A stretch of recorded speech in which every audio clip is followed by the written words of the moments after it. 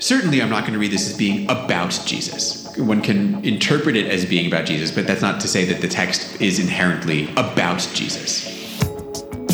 This is Chapter, Verse, and Season, a lectionary podcast from Yale Bible Study. Join us each week as two Yale Divinity School professors look at an upcoming text from the Revised Common Lectionary. This episode, we have Joel Baden, professor of Hebrew Bible and director of the Center for Continuing Education, and Abdul Rahman Malik, associate research scholar and lecturer in Islamic Studies. They're discussing Isaiah chapter 42, verses 1 through 9, which is appointed for the baptism of the Lord in year A. Here's the text. Isaiah chapter 42, verses 1 through 9. Here is my servant whom I uphold, my chosen in whom my soul delights. I have put my spirit upon him. He will bring forth justice to the nations. He will not cry out or lift up his voice or make it heard in the street. A bruised reed he will not break, and a dimly burning wick he will not quench. He will faithfully bring forth justice. He will not grow faint or be crushed until he has established justice in the earth, and the coastlands wait for his teaching. Thus says God the Lord, who created the heavens and stretched them out, who spread out the earth and what comes from it, who gives breath to the people upon it and spirit to those who walk in it. I am the Lord, I have called you in righteousness. I have taken you by the hand and kept you. I have given you as a covenant to the people, a light to the nations, to open the eyes that are blind, to bring out the prisoners from the dungeon, from the prison those who sit in darkness. I am the Lord. That is my name. My glory I give to no other, nor praise to idols. See, the former things have come to pass, and new things I now declare before they spring forth.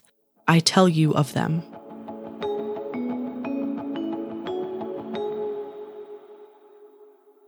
When you see the language, "Here is my servant," what comes to mind? I mean, I honestly, I'm thinking of the Messiah, and through my Muslim belief and sensibility, I'm thinking of Jesus. And this being some kind of prophecy about or premonition of the personality of Jesus, and him having the role of Messiah as he does, of course, in the Christian tradition to which we're speaking with and to today, but also within the Muslim tradition, which takes that messianic character of Jesus on. I would also say, though, that I think often the Hebrew Bible and the Gospels are also read through Muslim sensibilities around the Prophet Muhammad, and there are many passages of the Bible which were taken by Muslim exegetes, classical and contemporary, to indicate Muhammad's prophetic mission and message. And as I'm reading these words, and particularly the emotive and powerful descriptive language, I too am sort of reminded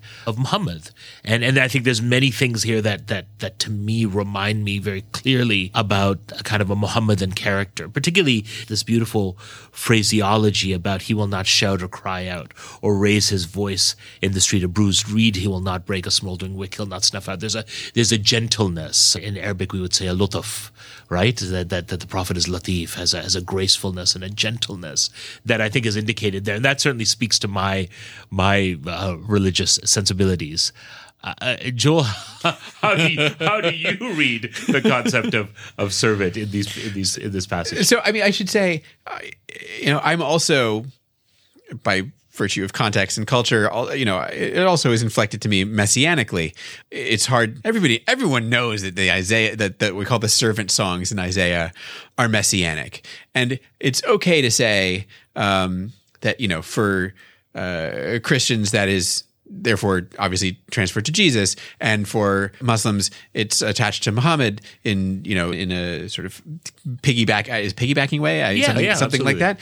And in Judaism, which is which had the idea of the Messiah before the Christians did, I think that these also would have been read messianically. But as a biblical scholar, I am averse. Certainly, I'm not going to read this as being about Jesus. One can read this text in light of Jesus, or one can interpret it as being about Jesus, but that's not to say that the text itself is inherently right about Jesus. But I tend, and this is also part of the Jewish reading tradition, but I think it's also a reasonably well-founded sort of critical approach also, is to understand the servant in certainly most of the Isaianic servant songs as being not an individual future messianic figure, but being Israel.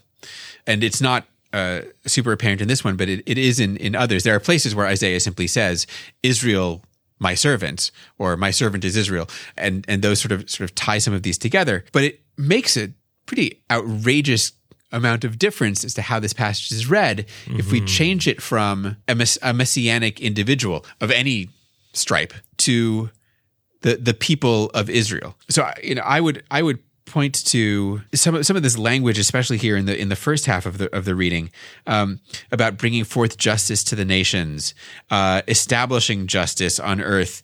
That's a lot of what we have in the first half, and then later in the second half we get the I have given you as a covenant to the people, a light to the nations, to open eyes that are blind. That to me ties in really nicely with biblical understandings of going all the way back to Abraham, about whom God says, right, I'm trusting Abraham. I'm giving Abraham my covenant. I'm giving Abraham my promise.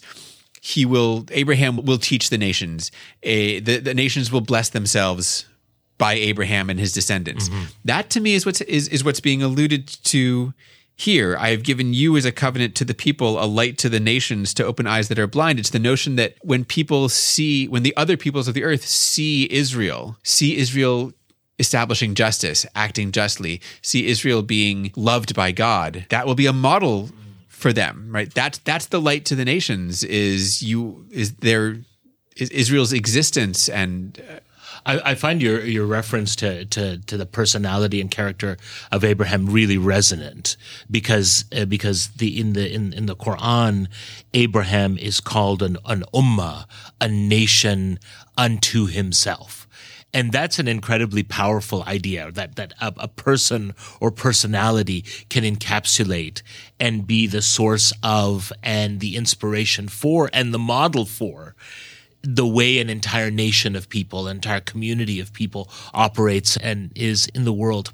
I wonder, though, Joel, if these two ideas, right, of the Messiah and the nation are not actually as separate as we might think they are.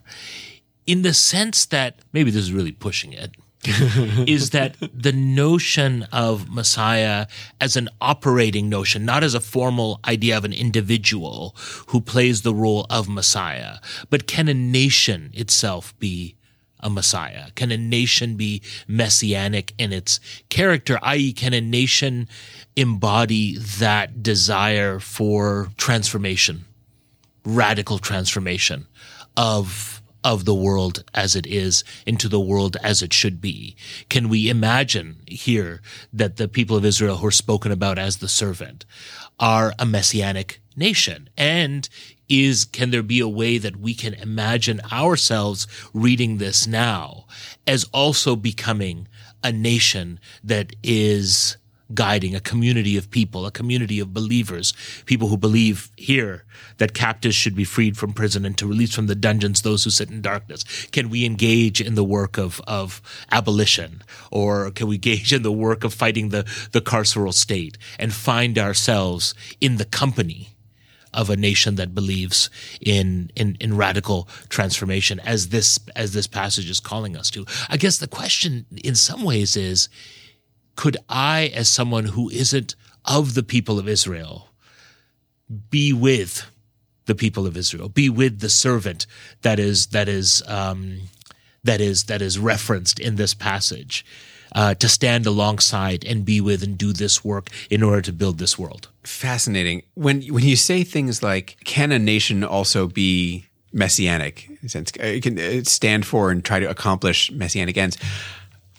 I mean, I think that in a sense, that's relatively common. I mean, certainly in my tradition, again, there's a messianic notion in Judaism of like a Messiah that we're awaiting, but there's also in plenty of Jewish traditions, there's a notion of trying to bring about the messianic age through our ritual acts, through our moral and ethical acts. That's all in there, along with the notion, because Judaism is not we're not a converty kind of people, right? We're just going to do our thing, and everyone will eventually see it, and essentially following the model that I was laying out earlier. My initial, my gut though, when you talk about people who take up on themselves the messianic mantle, is I get nervous, right?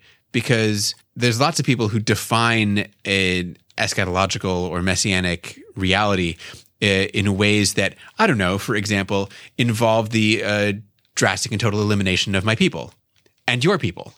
That's the messianic world for plenty of people. So I don't know. I'm a little bit nervous about giving communities of believers the messianic thumbs up or whatever. But is that the messianic marching orders that are in Isaiah 42? Right. And so that I think is where it turned for me as you were talking. As I was like, oh, but fortunately for us, this is an amazingly redemptive messianic vision. I mean, bringing prisoners out from the dungeon, that's pretty good.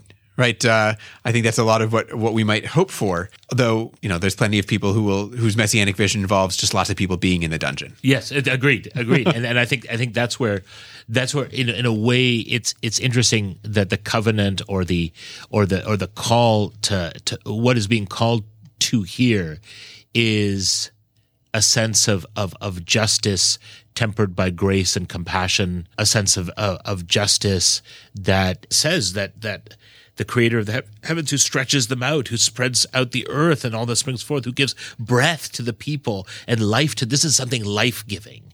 And that if our call to radical transformation isn't life-giving, doesn't include the least of us in inverted commas and the greatest of us in inverted commas, then it is not the kind of transformative messianic vision that we should be following. And I find it interesting, like for me, the talk of idols, right, in our texts, right, in this particular text and in other texts, when idols are mentioned, I really think about all the idolatries of now, right? What are the things that we idolize? What are the things at whose altar we actually worship? And you realize that it is ultimately those fundamental things that we as faithful people contend with: ego and arrogance and greed and avarice and hatred and racism and misogyny and patriarchy and supremacist language and all of that nasty stuff have themselves become idols. So in a way, I think these verses contain almost a litmus test of their own. If your sense of what this messianic transformative community does not deal with all of that, all those idols, does not deal with injustice, does not deal with freeing the captive and undermining the systems which hold people in bondage, then that's not a real messianic community. It's a false community, and we should have the confidence to say that. I mean, I would even go maybe a step further, or maybe just to deepen what you're saying here. Part of what's at stake here is how we define the word and the concept of justice. Because today, people employ the notion of justice in ways that I think you and I would both find to be more oppressive than redemptive. But it is almost always the case in the Bible that when the word justice is used, it's used not in terms of imposing punishment, but in terms of lifting up the oppressed. And I think it's really fascinating here for it to say, right, the one who brings forth justice to the nations, establishes justice, brings forth justice, is that language of justice surrounds this incredibly gentle language that you mentioned earlier, right? The not breaking the bruised reed, not quenching the flickering candle. I think there's lots of folks for whom that doesn't sound like justice. It sounds like weakness. But what's being given to us here is a vision of an individual Messiah, if you like it that way, or in the way that we've been reading it here, a community that imposes, or not imposes is even maybe too violent a word, upholds justice as a light to the nations that involves, as we said, bringing out the prisoners from the dungeon and also gently caring for those who are struggling. That's the justice that's biblical at its core. And for it to be given to us here as a sort of definition of a messianic person, a messianic people, a messianic age, I think is incredibly powerful stuff. Thanks for listening. And thank you, Professors Baden and Malik, for kicking off the new year with us this week. For a transcript of this episode and lots more Bible study resources, visit yalebiblestudy.org. Chapter, Verse, and Season is a production of the Center for Continuing Education at Yale Divinity School. It's produced by creator and managing editor Joel Baden, production manager Kelly Morrissey, associate producer Aidan Stoddart, and I'm your host and executive producer Helena Martin. Our theme music is by Calvin Linderman. We'll be back with another conversation from Chapter, Verse, and Season.